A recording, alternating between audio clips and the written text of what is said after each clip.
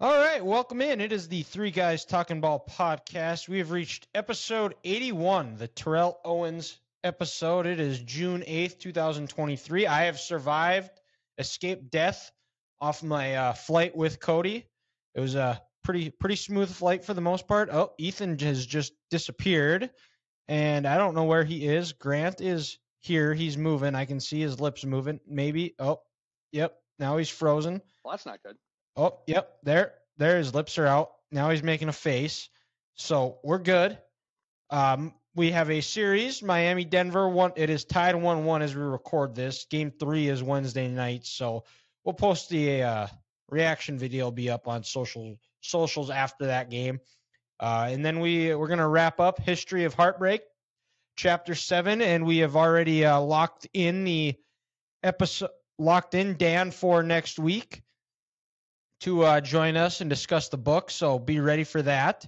And then we're going to finish up with Curveball of the Week. But I don't know where Ethan went, and I must have had some connection issues. Last week they were doing some plumbing work in his apartment, from a third party company, and one day they came in and they made a mess in his apartment, and there was just puddles of water everywhere, all over.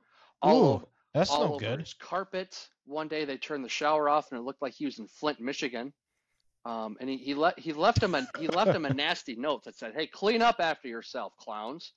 So I think the company's coming back and they're taking his Wi-Fi away. This is their payback for that nasty letter that Ethan left. I'm back. Can you hear me? Yeah, we can hear you loud and clear.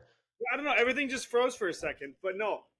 Funny you're talking about that. I told you when I talked to the head manager lady, property manager, she said, "Oh, we'll send our secretary out to get you a $250 gift card." That was on Wednesday. I went back today because she goes, "Yeah, we'll have it probably Friday," and I was like, "Whatever." She said she'd tell me when they have it. So I went there today, and she goes, no one knew about it. They didn't have the gift card or anything. So they call her, and she goes, "Oh yeah, they're behind the ball. It's actually the vendor has to get you it." Oh, that's not going to happen. And I'm like, well, that's not what you said the first time. So what's going on here? Oh no. So probably going to be playing Ring Around the Rosie, but they will owe me $250 because she fucking said it. There you go. I would leave a negative review on Yelp. I would leave a negative review on Facebook. I mean, anywhere you can leave a negative review, I would leave it. Supposedly, I will have an ETA tomorrow, is what I was told. Okay. So if I don't hear anything by tomorrow, I'm going to send her an email and be like, "Hey, this is for Alex, but no, you told me I was going to get $250 just so I have it on like an actual, not just like a phone, like an actual email or something." I just have a hunch, dude. This is going to be the world's largest game of chicken, or just table tennis, back and forth. Yep, back and forth. Yep, exactly. That's exactly she's going to email someone else. Someone else is going to email you, and they're hoping eventually you crack. Yep, and I'm like, nope. Even when I move out, I am gonna make sure I get this fucking money. Stay tuned, folks. Stay tuned.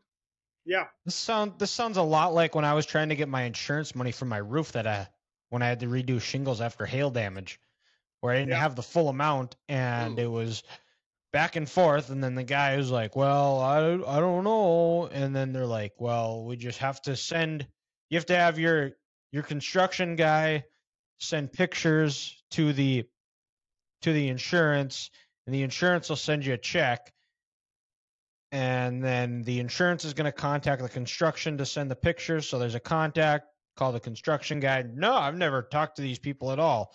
So end up getting it, but poor construction guy, he didn't get it till like Christmas time, but got it done. I actually ended up coming out ahead because I got more on my second check, which I'm not going to complain about. So a win is a win. So in the end, it worked out. A win. So hopefully Ethan can have the same juju go his way. Same luck. That'd be great.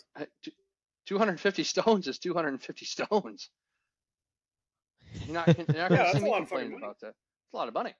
Is it just like a money card, or is it like a gift card to someplace? They said a Visa gift card. Visa gift card. Oh, okay. So essentially, So hypothetically here, if they said it had to be to a business of your choice, what would you get $250 for what company would you get? I'm I'll thinking have to ask Hannah because it'd be her. Costco. We thought about it because we said we might just use it for groceries, but I was also like, well, we could either use it for the tickets to the football game or the truck we're renting to move. So like, there's a couple different options. So now, we'll see. when you say we, is this a united front, but it's one person's decision, and you guys are being politically correct in saying we? We've both given ideas, and she hasn't said no. So. Oh, God, you're lucky. Oh, No, she hasn't told you you're a dumb, stupid male yet. She's just giving you false hope. Yeah, she knows what that money's going towards. She just hasn't said it yet. She's just taking you along. I mean, literally. In the game of life, men play checkers and women play chess. That's all it comes down to. I am a horrible checkers player, so that's why no bitches talk to me, because I can't even play checkers. I'm not in the same world as them. You're not. Oh God, no! It's a disaster.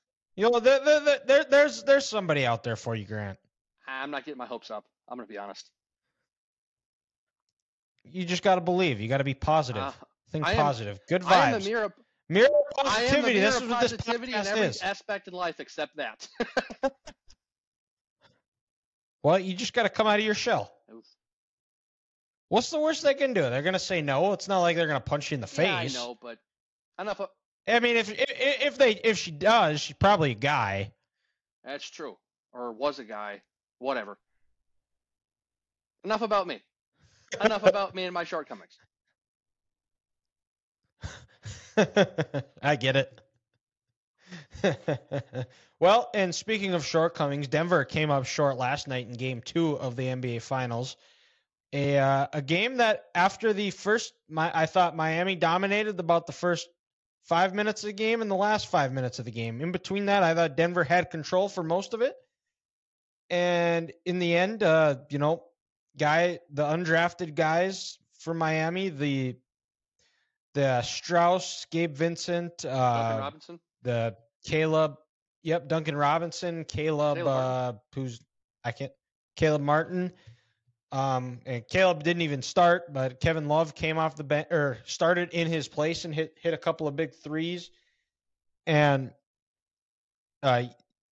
defensively, Jokic scored 41 points, but they did a good job of not letting anybody else really score. Like similar kind of what happened in Game 1. I think the big thing going forward in this game is, for one, the Heat. There's still things to look forward to. Bam is having a much better NBA Finals than he was Eastern Conference Finals. Jimmy Butler has not played great in the Finals. He had some big shots down the stretch. Maybe that gives him some confidence going into Game 3. And then Miami, the other part of it too is, they shut the lights out last night.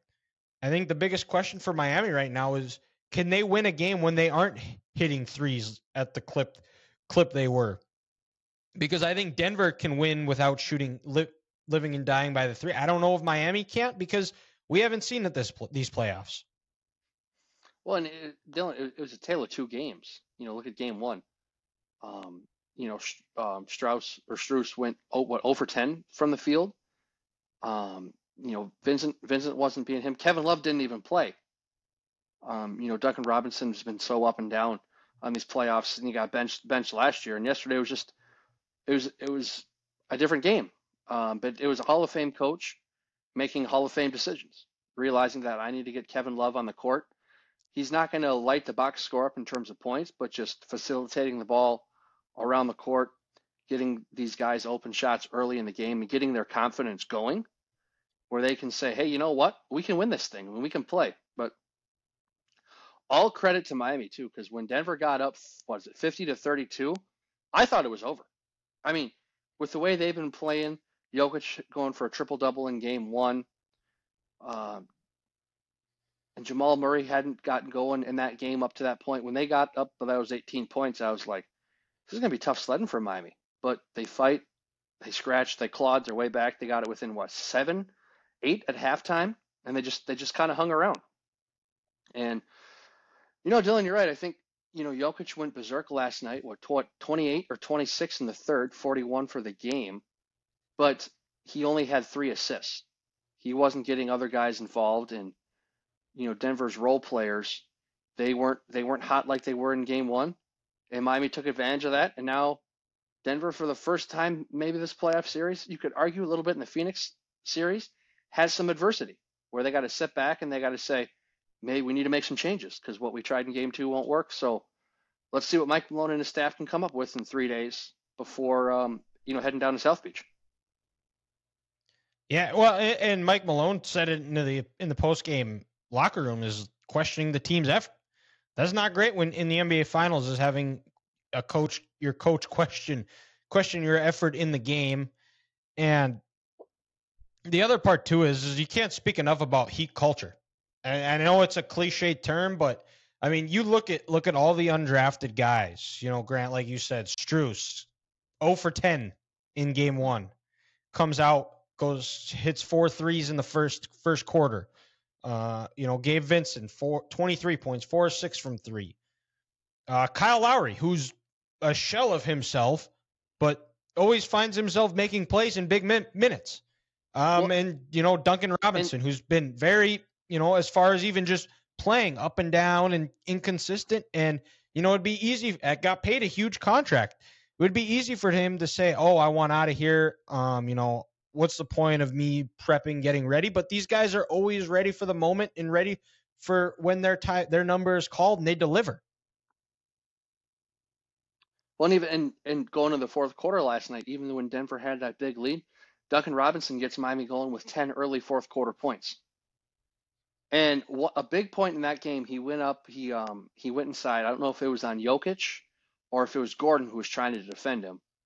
They hit him with a little contact. No foul was called, but the basket went in, and he looked towards the baseline, and he flexed on Denver. And I think that brought the juice for that Miami team. Like, hey, Duncan's feeling it.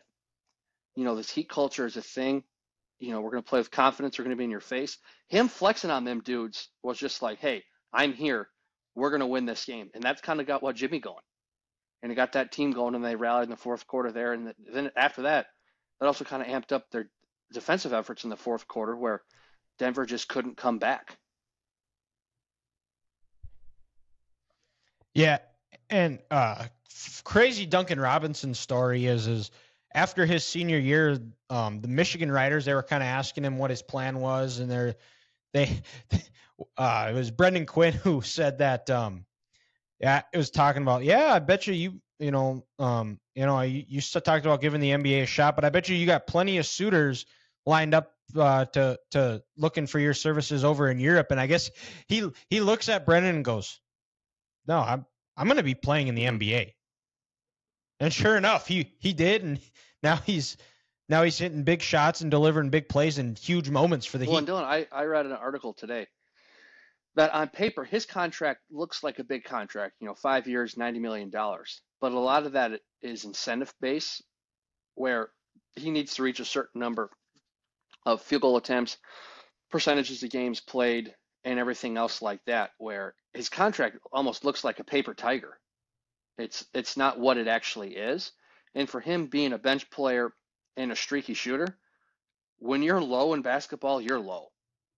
But when you're high, you're high. And he had to fight through that adversity with guys like, Jimmy and Bam and Coach Spoelstra, probably Alonzo Mourning and Pat Riley upstairs saying, keep playing, keep doing you, Duncan. We gave you this contract for a reason. You showed out. We know you can do this. Just keep doing it. You never know when your time's going to come. Tyler Hero is still out with that broken hand. And he delivered in game 2. If it wasn't for him, the Heat are down 0-2, and we're probably getting ready to crown Denver champs. But you know what? He stuck to it. And Dylan, like you said, Heat culture, people say it's cliche. No, it's not. I saw in a TV interview 4 years ago, Pat Riley was wearing a white T-shirt in black lettering. It said culture across the chest. That man's been in 19 NBA finals in his career as a coach, player, and executive. 25% of the NBA Finals. That's not a cliche. That's a real thing. That's a real thing. What Miami has, what Pat Riley has established, Eric Spoelstra over his time, it is what it is.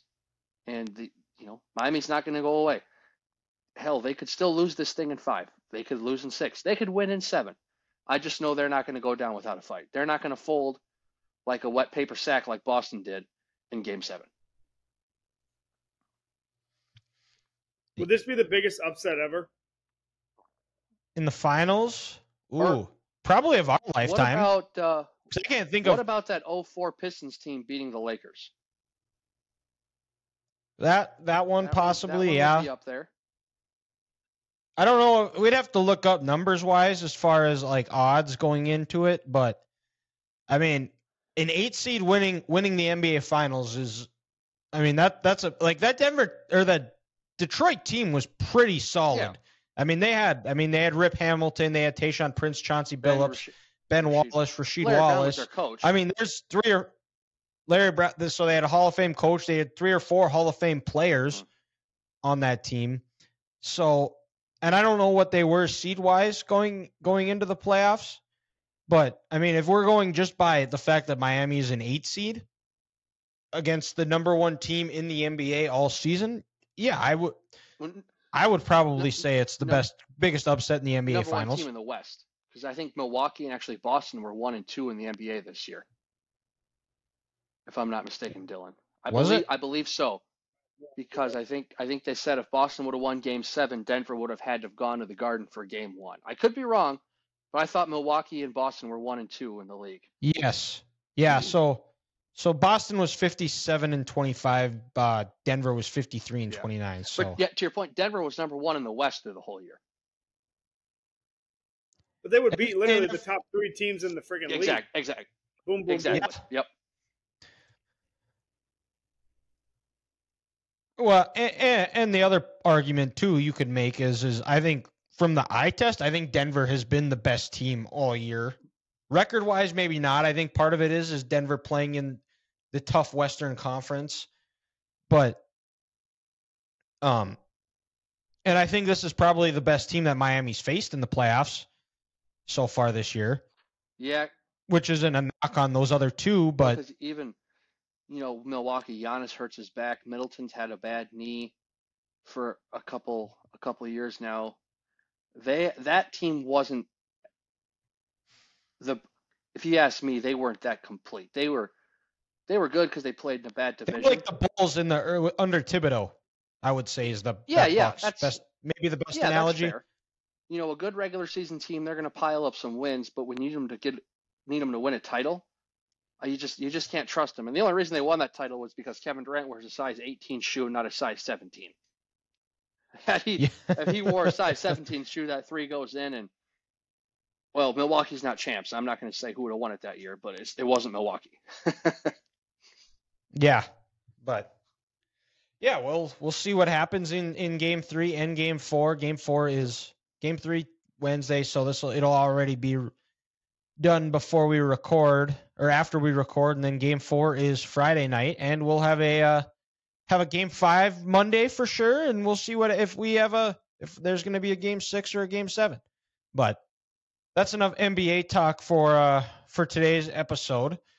We got one more chapter of book club here. It is History of Heartbreak by Dan Winnesota. This is chapter 7. This is Distressed the Rest. So this is some different moments. These were not of the main 4 sports here. We've got some golf, some soccer, some unrelated things of that have happened regarding the Metrodome and other stadiums in Minnesota. But this one starts out with the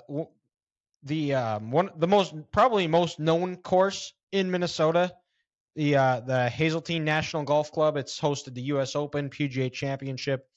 I believe it is. Is it hosting the Ryder Cup, or did it host it the previous Ryder Cup? It hosted it. Would have been the last, maybe even two times ago in the States. I think it was in. Was it Wisconsin last time? It was my second year of grad school. Yeah, so that would have been not the second to last time. It was in Minnesota. or the states. Yeah. Sorry, I believe because Okay. I think it was at 2018. because was it at Whistling Straits the last time in Yeah, in Wisconsin, if I'm Wisconsin. not mistaken? So the next it's going to be the 2028 Ryder Cup is going to be at Hazeltine. Okay. Okay. And Nice. I mean, So- this one hurts, the one that we're going to talk about, because I work across the street from Hazeltine, so I am now a Hazeltine fan. Oh, really? Like, I literally could walk on the course. Nice. Is this where you currently live now, or where you're Where moving? he works. Work. Oh, where you work. Oh, gotcha. Work. You haven't. Yes. You haven't gotten high up enough at Target yet to get on the course yet. I mean, I think you can actually. No, I don't actually think it's public. I thought it was public. but, You just had to pay a ridiculous fee to play.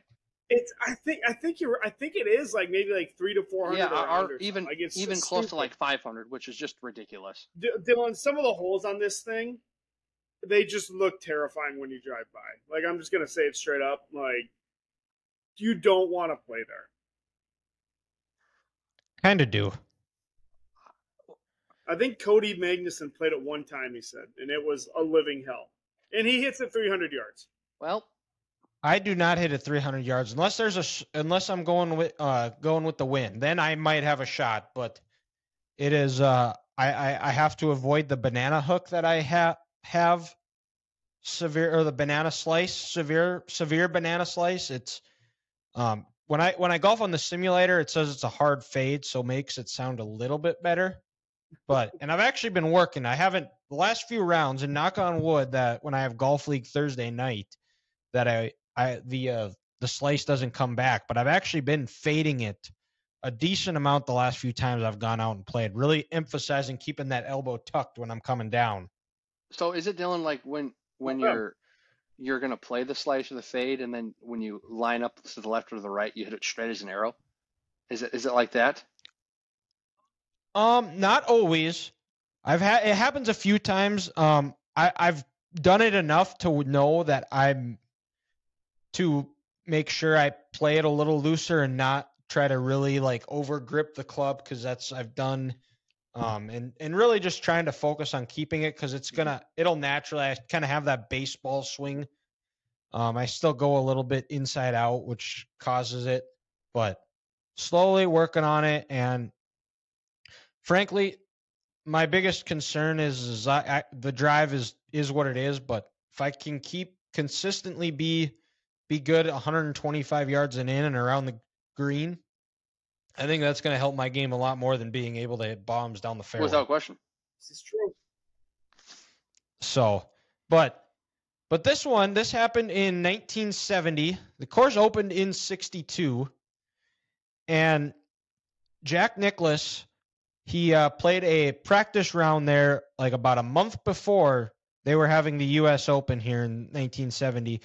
And he said he felt lost and everything was blind. The architect, Robert Trent Jones, fired back and told him that Nicklaus was the one that was blind. And on day one of the tournament, 40-mile-an-hour wind gusts. When have we heard of windy days in the Midwest? Never. There's not a lot going. There's not a lot of trees. I'll tell you that. Oh, and then on day two, the weather was a lot better, and a golfer from Michigan named Dave Hill, he shot a 69. He moved into second place, and he had quite the post-round comments. He was upset with the course and was mad that the so many big-name players were struggling. And then a reporter asked him how he liked the course. And he didn't hold back any punches. He said, if I had to play this course every day for fun, I'd find another game. How did I find the golf course? I've been trying to find it ever since I came to Minneapolis. Just because you cut the grass and put up flags doesn't mean you have a golf course. What does it lack? 80 acres of corn and a few cows. They ruined a good farm by building this golf course on it. My two kids could lay out a better course than that. The man who designed this course had the blueprints upside down, just off the top rope. Who wants such an easy course like this? A hard course makes and it I was fun. just going to say that. Isn't isn't the goal of the U.S. Open to challenge these players? It's supposed to be the hardest tournament of the year. It's supposed to make you work. And you know what? Let's circle back to last week. How I said old people suck and all they complain and they're soft. You know what? This same age group right here, these are the same people I'm talking about. They want to talk about how tough they are and how they built America and blah, blah, blah. They walked to school going uphill both ways. And they're complaining about a golf course because it was too tough on a major. God, they're just soft. These boomers are just losers, man. Jeepers. Complain a little more, Jack. That's why you're not the GOAT. I don't care if Tiger has more than you. Tiger's the guy. You're a sissy. Stop complaining. Grant, it's funny you Ohio mentioned State, so that disqualifies him. I did not know that. That's fair. Grant, that's you what mentioned the older the golf people. facility's named after. You mentioned the older people. We're just as fucked with the younger people. I was at Cub Foods on Saturday. These two girls, of course they're blonde. Not calling people out. I'm just pointing out that they were blonde. Fair. But it took 10 minutes for them to figure out how to ring up a watermelon. They're looking to weigh it without realizing the sticker had a barcode on it. I shit you not. 10 minutes of these dumb fucks trying to figure out how to pay for this thing. And they didn't even figure it out. They didn't pay for it. They just put it in their cart and walked away. They just said 12 and walked away with the free melon? Yeah. Yep. So they can be grumpy and shit, but at least they're fucking smart. Well, they somewhat try, but my gosh, they're complaining about the course was too hard. 40-mile-an-hour winds. You're a professional, dude. Stop it. You're in bumfuck middle of nowhere, Minnesota. Fuck off. I mean, stop complaining. Go play interlocking. Go put it in their 700 bunkers. Oh, boy. Which reminds me, Interlaken is actually hosting the U.S. Women's Open here. Is it next year? I'm not sure. Because I know the women's this year is at Pebble Creek. I believe it's at. I'm pretty sure Pebble it's Creek or Pebble Beach next year. Pebble Beach. Pebble Creek's a golf course in Bismarck. I don't think it's at Pebble Beach. No, it's only a 9-hole course, and it's a very short course. Yeah. But yes, it's at Pebble Beach this year, which is a fairly big deal. And a local NDSU golfer is golfing at 7 months pregnant. So Amy Olsen. Yes. Oh wow. She's a beast. That's quite the feat. Her husband is Grant Olsen. Grant, the former linebacker and current linebackers coach for NDSU. Oh, I did not know that. So once again, athletic family. Once again, folks, that's a Fun Fact Friday coming to you on a Thursday, recorded on Monday. Boom! Didn't she just recently win too, or close? She was close. Yeah. I don't think she's won a PGA event, but she's been like close enough or placed in that top tier to where she can qualify for the majors. But in the end, Hill came back in 1991, and as a promotional event, he played a practice round with Reese Jones, the son of the architect of the course, to help kick off ticket sales, and shot a par 72. He ended up praising the course. So his best round that day, he shoots a 69, which was better than what he shot that day, and he's trashing it. And 20 years later, when someone's throwing him a bunch of money and he's promoting it, he says how great the course is. Sick. Boomers are soft. I think that's what we're gonna. I think that's what we're gonna name this title. I think that's the title of the episode is Boomers are soft, man. That's all I can come up with. I think you're right. She has not won an event, Amy Olsen, but she has 2 tied for second finishes in majors. Oh, yep, nice. That's what it was. So that'll work. That'll play. Boomers are soft, man. And you know what's funny is we're talking about boomers. I got called a boomer the other day on Twitter. By who? Because someone with an egg profile picture. No, it was our good friend Mason from Aikenbauer, because I was ranting about how awful the jerseys were in Game 1. How I don't know if you guys saw it, but how why do we not wear the traditional jerseys? It drives me insane. Oh yeah, the Mile High City and then the black alternate uniforms. Yes, yeah. or just wear do whatever you want in the regular season. Nobody cares. Nobody watches it anyways. But for the playoffs, can we at least have some respect and honor for tradition of, home whites, road colors? Nobody needs to be wearing colored jerseys at home. Just go traditional. It looks terrible, and when teams are wearing colored jerseys, both of them it's aesthetically just terrible. No. This is my TED Talk for the day. I'm right there with you, dude. I mean, keep it simple. And I can't be the only one. Oh no, I'm with you. I don't understand why we have to wear 14 different uniform combinations in the playoffs. Like Golden State, they're pulling out their black jersey with a rose on top of there or something. It's like how is that a Warrior like? When I think of Warrior, I think of someone with a big metal shield and a sword getting ready to take someone's head off. Not a rose plant. This isn't a Valentine's Day date. But again, boomers are soft and the people of San Francisco are soft. I'm pretty sure Klay Thompson P sitting down. Draymond went to Michigan State. Steve Kerr fell into 4 championships. I just don't like the Warriors. But a rose? Come on, that's not tough. Go back to their old uniforms with Baron Davis and was Terry Richardson. Jason Richardson. Yeah. Where they had this Warrior guy with a lightning bolt with the blue Monte Ellis. Go back to them. Not this stupid crap they have these days. So yeah, Dylan, you're right. These uniforms now in the NBA suck. And the Wolf City and it's trickling into the MLB. These city jerseys are terrible. Like what's wrong with the occasional colored jersey, gray or white pants? Like why do we have to have blue pants? And the only exception I will make for this rule is the Carolina blue colored jerseys, because those are sick. Oh yeah. Everything else is hot garbage. What's your opinion on the Twin Cities uniforms for the Twins this year? The Twin cream Cities with the blue. Which one is? I mean, it's within their color scheme. So like when they first moved to Minneapolis, their home jerseys were cream colored. Thank you.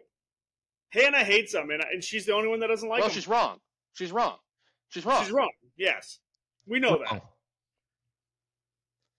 She's wrong, and now she's probably listening, and now Ethan's in trouble. Well, she's not. She's actually not home tonight. She had to go down and have her grandpa help her fix her car. So she's on her way home. What, did the car get lost in Missouri again?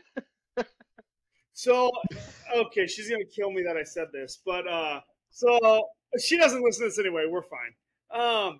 So she was at Costco the other day, and she goes, "Oh wow, I can drive forward.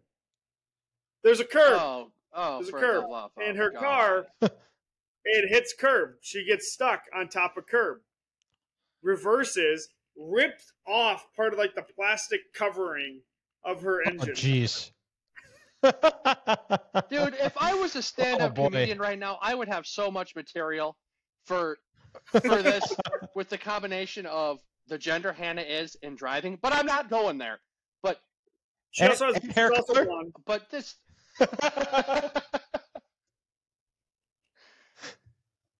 So we're driving to Missouri. We're driving over curbs. I'm starting to think, man, you don't want people in that family driving at all, dog.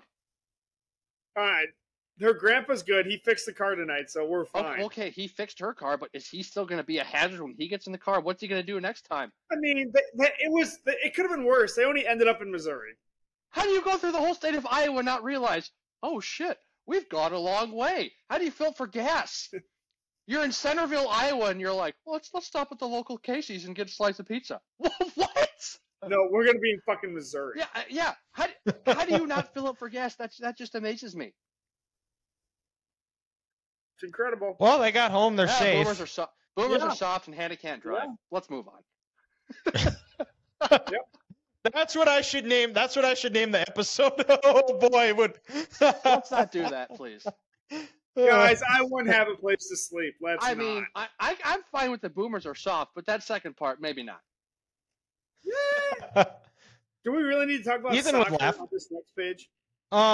Yeah. Well, I mean, the term Minnesota syndrome came from the Minnesota Kicks losing the soccer bowl. I've never heard of the soccer bowl before this, so this is just ridiculous. Yeah, the league folded. So it doesn't. But the Earthquakes, are they still playing? I don't think so.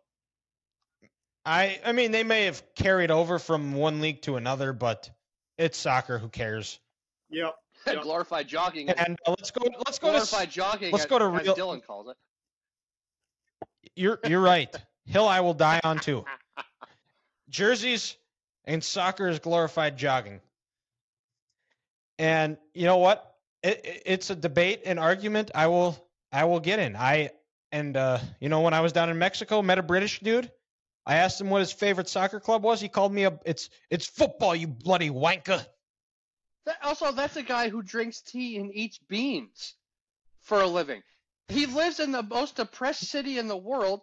The big bad military he had lost to a state of colonies. He lost to Appalachia people. They don't deserve to talk. And also, how is London the most visited city in the world every year? Why would I want to go there? Why? So he actually was pretty cool guy. Oh, don't give him that. Don't give him that. He was because he hates the British monarchy. Oh, thank God. He actually doesn't live in London. He lives like north and like he said he's like 2 hours away from it. So he kind of lives out in the country. And he was actually like a pretty cool guy. Guy I was with, we convinced him that guns if properly trained and used the right way, they can be fun, and like you have to, if it's important of safety and being taught the right way to do things, and I said it on Conversation Monday with Logan when we were talking about this too, was that like by the end of it, he was like a full-blown redneck. He had a 1776 tattooed on his arm. He had a chaw in. Like, I mean, he was a full-blooded American, indoctrinated into it. But so, and Grant, you're looking at me like I don't know if this is true, but I kind of actually believe that this is true. I kind of hope it's true, but also I just don't like the people of that depressed, boring city. It's in country. They're just. But he's not from London. Maybe I just don't like him, or maybe I just holding a grudge because USA 1, England 0. Scoreboard. And I don't know. It's funny when the guy from Vietnam says it is, and it's a lot more funny in the context of the episode. God, Seth MacFarlane is the man. We should get him on. Oh here. my God. Oh my, that would be an episode. The best part about that is everyone's catching smoke. He's not coming after one specific person, race, gender, pronoun, whatever you want to call it. Everyone's catching smoke. That would be fantastic. It'd be so fun. Whoa. And so now that we're done talking about glorified jogging, let's talk about the Met Stadium getting demolished. I think it's fair to say that I'm surprised there isn't a KC logo in the Mall of America since the last two games of the teams played there. The Twins lost to the Royals 5-2, and then on December 20th in 1981, the Vikings lost to the Chiefs 10-6. Let's not forget the whole toilet bowl gate, taking stuff out of bleachers, light bulbs. That just fiasco for the last game at the Met. God, that's fantastic. And it was cool reading about this because Met Stadium, it gave way to the Metrodome. I thought it was interesting that they referred to the Metrodome as not lively for watching sports. Talk about old takes exposed or freezing cold takes. We should CC Skip Bayless on that. Yeah, that spoiled the milk. I thought it was cool. And I thought it was cool too how the fans, they would tailgate before and after games, and then sometimes the players would come and hang out with them. Dan did a good job of talking about relationship building and connectedness and a community, which I think is why the Vikings have such a strong following and why Minneapolis and the state of Minnesota, North Dakota, South Dakota is a Viking state. Could you imagine if you're able to do that today? As a fan, you tailgate before the game, you tailgate afterwards, and then after Justin puts up 7 for 115 against and 2 tutties against the Bears, he comes out and he's just hanging out with you in the parking lot. Can you imagine how cool that would be? Yeah. He just does this. Well, it was when the Chiefs won the AFC Championship, it was Creed Humphrey and one of the other linemen. They were going out to the they were going into the concession stand to get more beer for the locker room because they drank them dry. Oh, that's fantastic. But I we'll just transition over to the newer home after the Met Stadium. The Metrodome roof collapsed 5 times. I did not know 5 times. I did not know this either. No. The only one that I knew of was in 2010. So now we're gonna do some fun fact Fridays. Recorded on a Monday, released on Thursday. Oh, he got it, folks. Here. I did. It took a little bit. I was very, I've had quite the couple of days. I've walked 27 holes. I've flown in an airplane, little Cessna.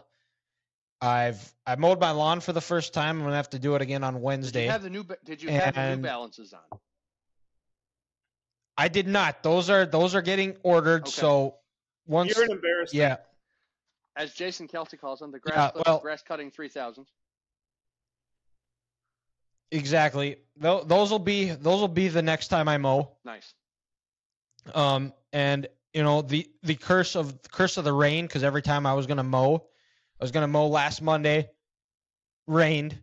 I was gonna mow Friday, rained, and then it actually rained here yesterday, but it was after I mowed, and I pretty much slept all afternoon from walking and flying, and walked 18 holes on a very hilly course on Saturday. And walking it, I can't believe I ran that in cross country in high school. Back when you were at your peak physical shape. Yes, correct.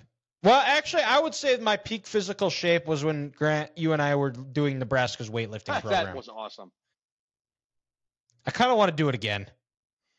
I just need more time. Give me 6 months. We find a way to do this full time. I will document and do everything, follow that thing to a T, and we'll see how I do. Oh, you'll kick it out. You'll send it out of the ballpark. So, but back to the Metrodome roof collapsing. First one happened in 1981. 10.2 inches of snow fell on the Metrodome roof, and it actually fell twice, collapsed twice. Once when the snow dropped, and then when they were shoveling it off. There was a pop, and one of the roof's panels on the north side of the dome tore, and over the next hour, the Metrodome roof slowly collapsed. 1982, they were shoveling snow, and an avalanche. They caused a small avalanche to fall off, and it lessened the pressure, which caused the roof to rise slightly. And as it rose, it hit a metal bucket that was suspended over the dome by a crane, creating a tear in the Teflon. Roof collapsed. Now this next one happened in April of 1983. So this thing opened in. Well, so the first one popped before the Metrodome was even operating, because I believe it opened in 1982. Yes.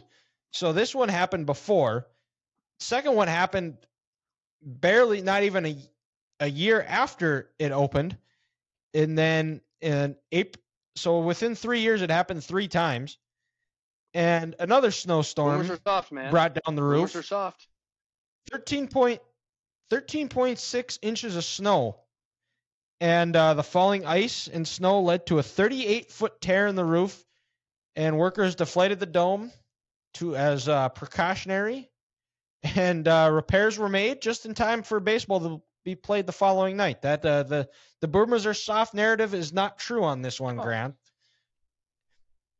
And then in 86, 60 to 80 mile an hour wind gusts took the roof down in the 8th inning. This was during a game between the Twins and Angels, and caused pressure inside the dome to drop, and then lights and speakers swayed.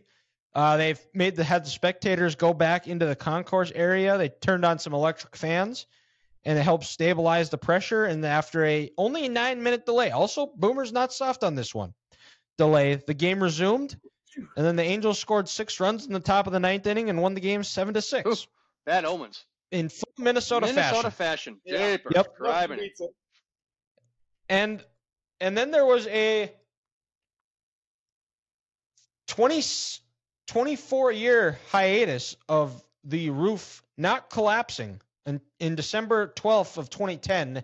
And this is the one we all remember. One of the craziest videos. I honestly thought when I saw it for the first time, I thought it was a cartoon.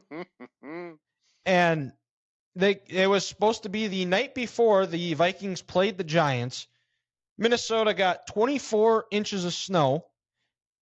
And the Vikings did not get to finish the game there, finish their season there, in which was a very forgettable 2010 season. They played that game against the Giants on a Monday in Detroit at Ford Field, and then they played the Bears on a Monday night game, which ended Brett Favre's career at TCF Bank Stadium. And looking at it now, they lost those two games by a combined score of 61-17, which paved the way for US Bank Stadium to be they passed the bill for that and moved on to what is now a fully paid off US Bank Stadium. 26 years ahead. No, but Dylan. Yep, that's what happens when you get. Go ahead. Well, I'll let you finish first. Well, and it helps when you can sell out Morgan Wallen and Eric Church concerts, or get those types of venues as well. The Final Four. Hopefully, Minnesota gets another one. Final Four. Luke Combs was there last weekend. They've had Coldplay, Ed Sheeran, Guns N' Roses. Build these Motley Crue. You build these big facilities, it'll help pay it off real quick. If you build it, they will come. But no, Dylan, that weekend in 2010, I remember that weekend because we got killed in Mankato too. That weekend for snow, and actually, I was 15, 16, however, years old, working at Hy-Vee that weekend, and I was, just a little part-time courtesy clerk. But it snowed so much that weekend. I spent my whole 6-hour shifts on both Saturday and Sunday, bringing carts in and out, shoveling the sidewalks, essentially just being outside. And I just remember I Charlie Browned it about 4 times trying to push these shopping carts in one run because the ground was so slick. I one time ended up on my back and I just looked up like, yep, this is going to happen. This is going to be the end of me. It was just an absolute disaster. And actually UND was in town that weekend for a hockey game, and they played Friday, but the snow was so bad, they canceled the Saturday game in the city. UND had to stay at their hotel, and I don't know if they played on Sunday or if they just went home where the weather got better. But every business in town shut down Saturday afternoon, where they canceled the hockey game because the snow was that bad that weekend. Yeah, I believe it. I think we had a pretty hard snowstorm in Dickinson as well. I don't remember if I want to say, no, this was different. No, I'm thinking of a different time, but yeah, I remember getting hit pretty hard by snow that weekend as well. Probably just a big Alberta clipper that just came across the entire Minnesota, North Dakota, South Dakota, Midwest, Midwest, we'll call it. It took out the whole Midwest. And and it caused the Metrodome to addition by subtraction, I guess. Oh yeah. Metrodome, as great as it was, led way to an even nicer stadium in US Bank Stadium. And we'll go to some quick hitters here. Howard Cosell, legendary broadcaster, loses his toupee. And the reason why this is a story is because it was a Duluth boxer, or actually no, he was Crosby, Minnesota. His name is Scott Ledoux. Not sure if it's related to Chris Ledoux. I think they're spelled differently, but he was nicknamed the Fighting Frenchman.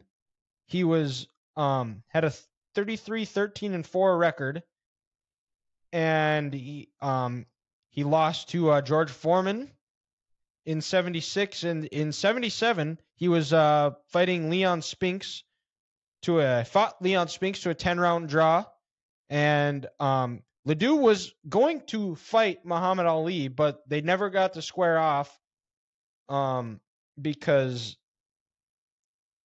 or wait, no, he fought him in a charity event in 1977, and Ali promised Ledoux a title fight, but Ali was defeated by Leon Spinks and couldn't fulfill his promise. But his Ledoux's most famous fight, infamous fight, if you will, happened on February 13th, 1977. He was going against Johnny Boudreau, and after the 8-round fight, Ledoux and his trainer thought he clearly won, but was unanimously lost to Boudreau. And while Boudreau was being interviewed on live TV by Howard Cosell, Ledoux shouted at Cosell and said, "Tell it like it is." And Ledoux tried to kick Boudreau, who jumped out of the way, and Boudreau's feet got tangled in the cord to Cosell's headset, and he accidentally pulled the headset off along with Cosell's toupee. Awesome. I think this is and this is more funny than Heartbreak. This is just hilarious. This is. It was, and the funniest part is how Ledoux says that he kept the tape of it just so he could get a good chuckle every now and again. But now you want to talk Heartbreak here. This one is Minnesota sports at its finest here. This is about Dwayne Bobick. He's a professional boxer, was from Bolus, Minnesota. Do you guys know where that is? No? Okay. Where? So, and he was Bolus, Bowlus. It's got to be up north somewhere. He had he won his first 38 matches. Perfect 38-0. And he got to go up against Ken Norton, whose son is the defensive coordinator for the Seahawks, played a long time in the NFL. Good bloodlines. He was knocked out in just 58 seconds in the first round by TKO. The ref said, "No, you're done." And it was so bad, and this guy was undefeated, keep in mind. Didn't last an entire minute, make it a full minute. He got featured on the Weekend Update of Saturday Night Live. So Bolus is actually up by Sartell and St. Cloud. So another fun fact on a Monday being talked about. I don't know. Grant, you Fun say Fact Friday, recorded on a Monday, coming to you on Thursday. That's it. Thank you. That's too much for my brain. Okay. Woo! When you yell doggy, Boone's head. Oh, sorry, Boone. He's sleeping. He's okay. And then we got to go back to glorified jogging. The Minnesota Kicks soccer team folds. This was an indoor soccer team. What? Or no, this was not the indoor team. My bad. The Strikers were the indoor team. They the most disappointing part about this was they continuously lost money out even after they were competitive. Most fans apparently were not upset that the team left. They were just mostly upset that they were not able to tailgate. The party. Understandable. People love Midwesterners love a good reason to party. And because I guess they didn't charge for parking either, so the parking lot often turned into quite a party. In Dan's notes could you call it a parking lot party by Lee Bryce?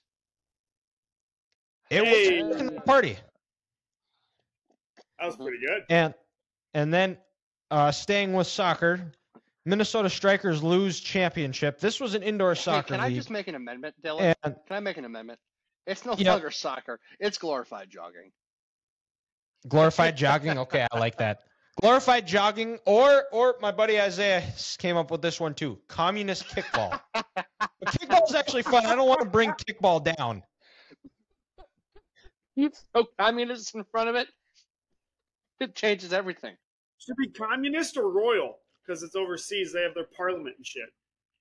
No, communist. No? Communist. Okay. Yeah. Right, it's either communist kickball or glorified jogging.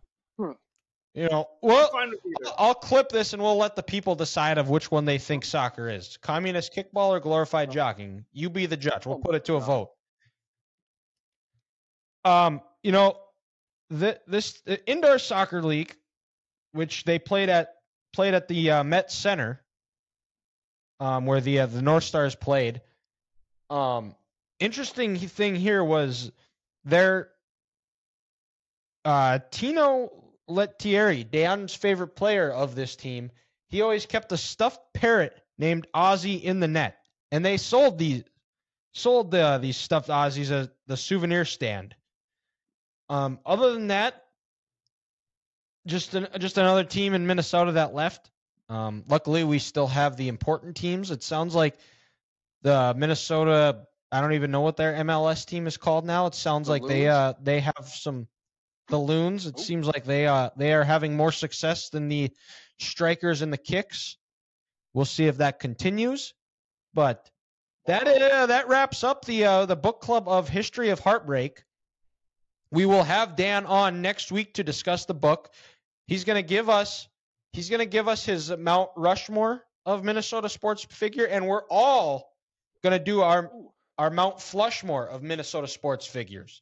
So be ready for that. I'm going to be curious to see who you guys come up with and have as on the Mount Flushmore of awful Minnesota sports figures. Hashtag boomers are soft. Hashtag boomers are soft. And what did you guys? What are your guys' full thoughts on the book? What did you guys? What were some of your favorite moments of interesting, funny? Reopen some wounds. What were some things you guys? Some fun fact Fridays on a Mondays, sometime recorded on a Mondays or Wednesdays, released on a Thursday that you guys found in this book. I guess I just relived my dad's whole life in a book. That's basically what I got. Damn it, Craig. Poor guy. That is very true, because my dad was the same way, because he'd listen and he would call me telling me stories about, I remember this. Oh, yeah, I remember that. For me, I just can't get over the fact that almost every professional sports team in this state either left or attempted to leave at one point. Yeah. Nobody likes it here. Let's all pack up our bags and go. Unless they build a new stadium. Because Minnesota sports fans are some of the most passionate fans in all of sports. They ride and die with their teams. And the highs are really high and the lows are lower than whale shit. And there's a lot. That's pretty low. And there's a lot more lows than highs. Yes. And you know what? Hopefully we have some mirror positivity. Hopefully there are brighter days ahead for Minnesota sports. And, I thought it was crazy that Minnesota almost hired John Wooden, and they didn't because of a snowstorm. Allegedly.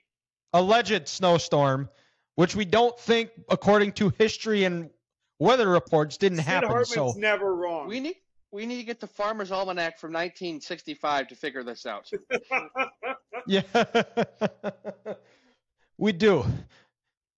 So we'll be interested to see. I'll be interested to see too what the best of the rest are. Some that didn't make the cut in the book, because it's Minnesota sports. There's plenty to go around. Dan just didn't want to make it too depressing. Yeah, that could be. But I suppose you guys want to hear about my flight? Yeah, you didn't die. That's a good thing. Yeah, no, I survived. Maverick and Goose, aka Cody. Cody and I, we flew up to Beulah Bay on Lake Sakakawea, did a quick flip around, and then Sakakawea. Yeah. Hopefully, I'm going up there this weekend to go do some fishing. You didn't catch a shark? I don't think so. I don't know of any sharks there. Maybe I'm hoping to catch like a big fat walleye that I can mount in my house somewhere. I think that would be pretty sweet. That'd be cool. But it was this tiny Cessna plane. It was like very, very tight, very compact, and is very, very technical on things and different. Got to learn and listen to some the airplane talk, some real life in front things of the in flight things of of like what you hear when they're talking to air traffic control, different ways of spotting the airport when you're landing and looking for different landmarks. And could you land it if you had to? If Cody would have died, could you have landed that plane? I would have. I don't know. I mean, if I was able to make contact with somebody at the base and listen to them, I probably would find a way to make it land. I definitely would not be a pretty landing, but I would have find a way to make sure it gets done. It's not gymnastics. There's no style points here. All right, guys. Hannah's about to walk in. I got to go get her. So we did not talk about her running over the curb. I didn't hear that. No. Nope. Hannah ran over the curb? Yep. Well, if I was just a stand-up comedian right now, oh my god. Yeah, but there was some. It was so like it was very tight, and we had to like latch these doors down. We had to slam it as hard as you could. And there's a couple of times where we like hit some bumps, and I don't know how or why the bumps like happen, or where they come from. But for the most part, it was a pretty smooth ride. The wind was kind of howling a little bit. It was very calm in the morning, but by the time we got up, the wind had picked up a little bit and had a little bit of movement, a little bit of uneasiness at times. There was one I remember where I had my arm, and it was kind of by the handle, and we hit this bump, and my initial reaction was to grab like the door handle, but it's like you pull it up, and I grabbed it just on instinct, and as soon as I grabbed it, it was like oh shit, I should not be grabbing this, because if I pull up hard enough, that door opens and I'm falling out. And you're gone. See ya, bud. And I'm gone. We were about 5,000 feet in the air, and I don't think I'm going to land gracefully. Come on, you coward. Yeah, next time I'll bring my parachute. That's fair. Yeah,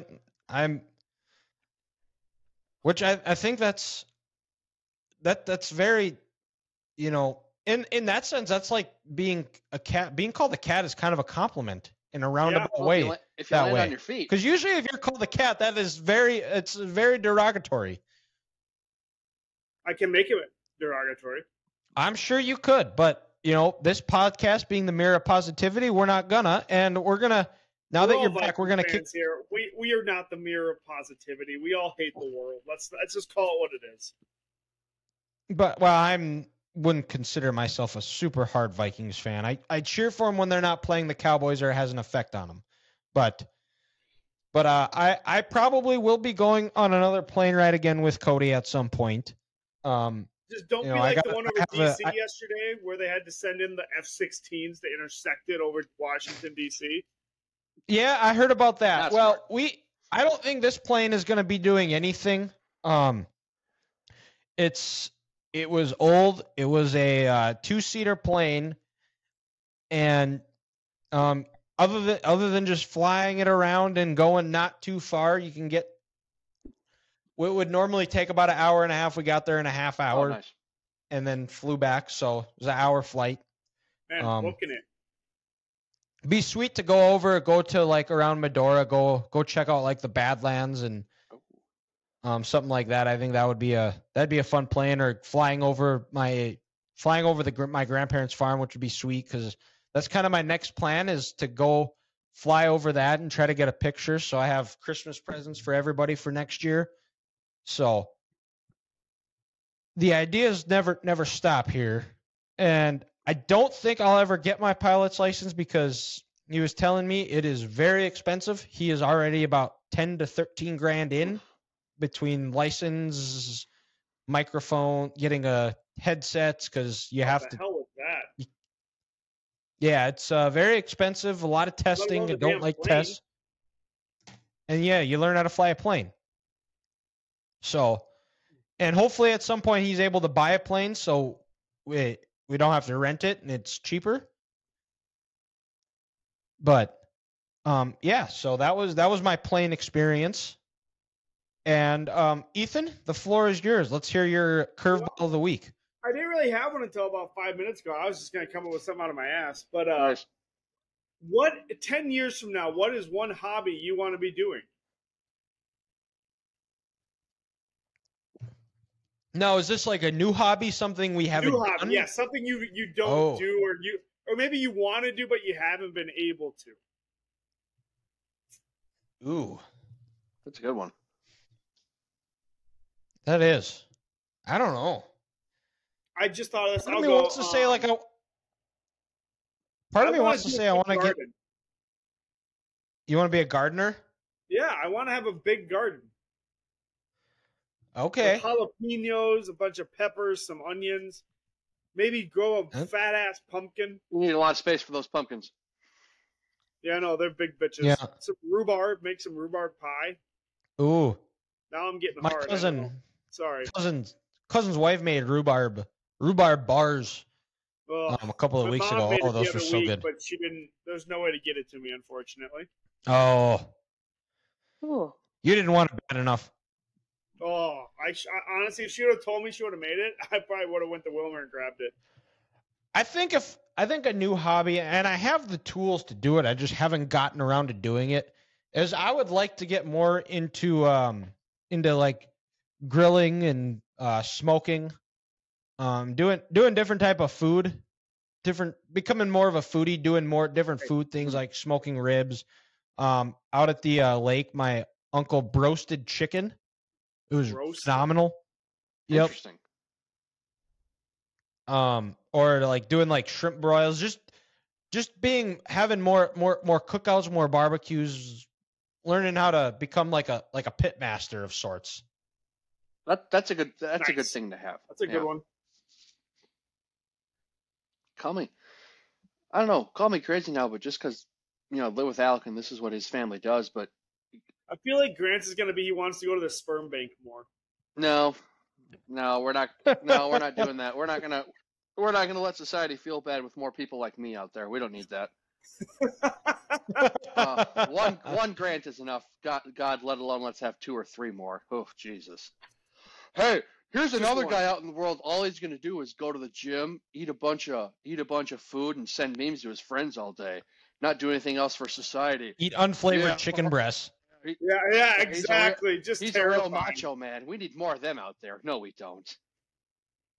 But no, kind of just excuse me, because what Alec and his family they do all the time, and it's super intense. And I think you're crazy because you want to do it. They're a fish for one of every 10,000 casts, but muskie fishing.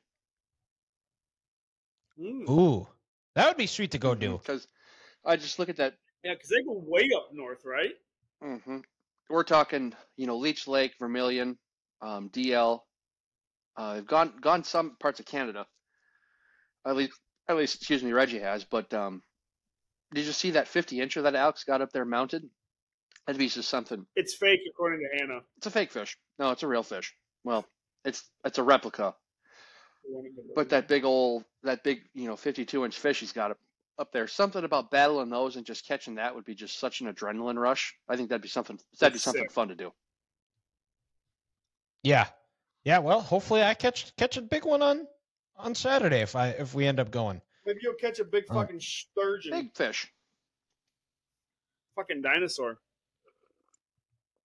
I don't think we have sturgeons in Sakakawea. Oh shoot. That's a bummer. Maybe there is.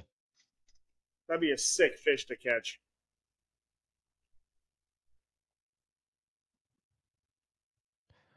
I think a sweet fishing trip would be like going down to like somewhere in the south and go bass fishing.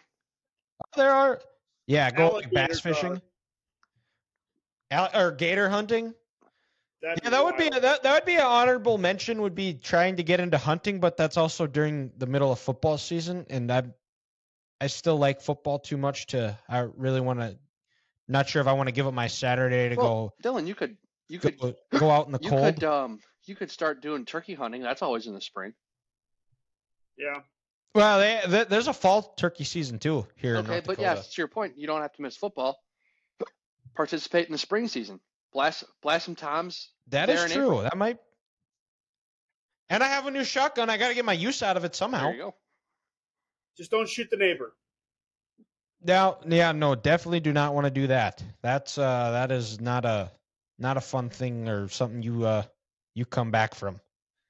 But I think that wraps up. Like I said, we're gonna have Dan Minnesota on next week to discuss the book. We'll have more NBA Finals recap, and then after that, I think the next week what do you say? We do the '98 Braves talk. The team that had us feeling like the '98 Braves, the Morgan Wallen song, and then I don't know. We'll do some deep dives on maybe some teams. Maybe let's review some 30 for 30s or some sports documentaries. Things that we weren't alive for or were alive for, or too young to remember. Or go back and revisit those things. But for now, that wraps up episode 81 of the Three Guys Talking Ball podcast. Check us out on all of our social medias. We'll have the segments of the show on YouTube out on Friday.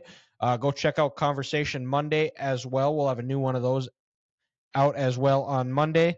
Facebook page is Three Guys Talking Balls, same as YouTube. Subscribe, like there, share. And then you can find us on Twitter, Instagram, and TikTok outside of Grant's hiccups on 3GTB Podcast. And thank you guys for listening. We will talk to you next time.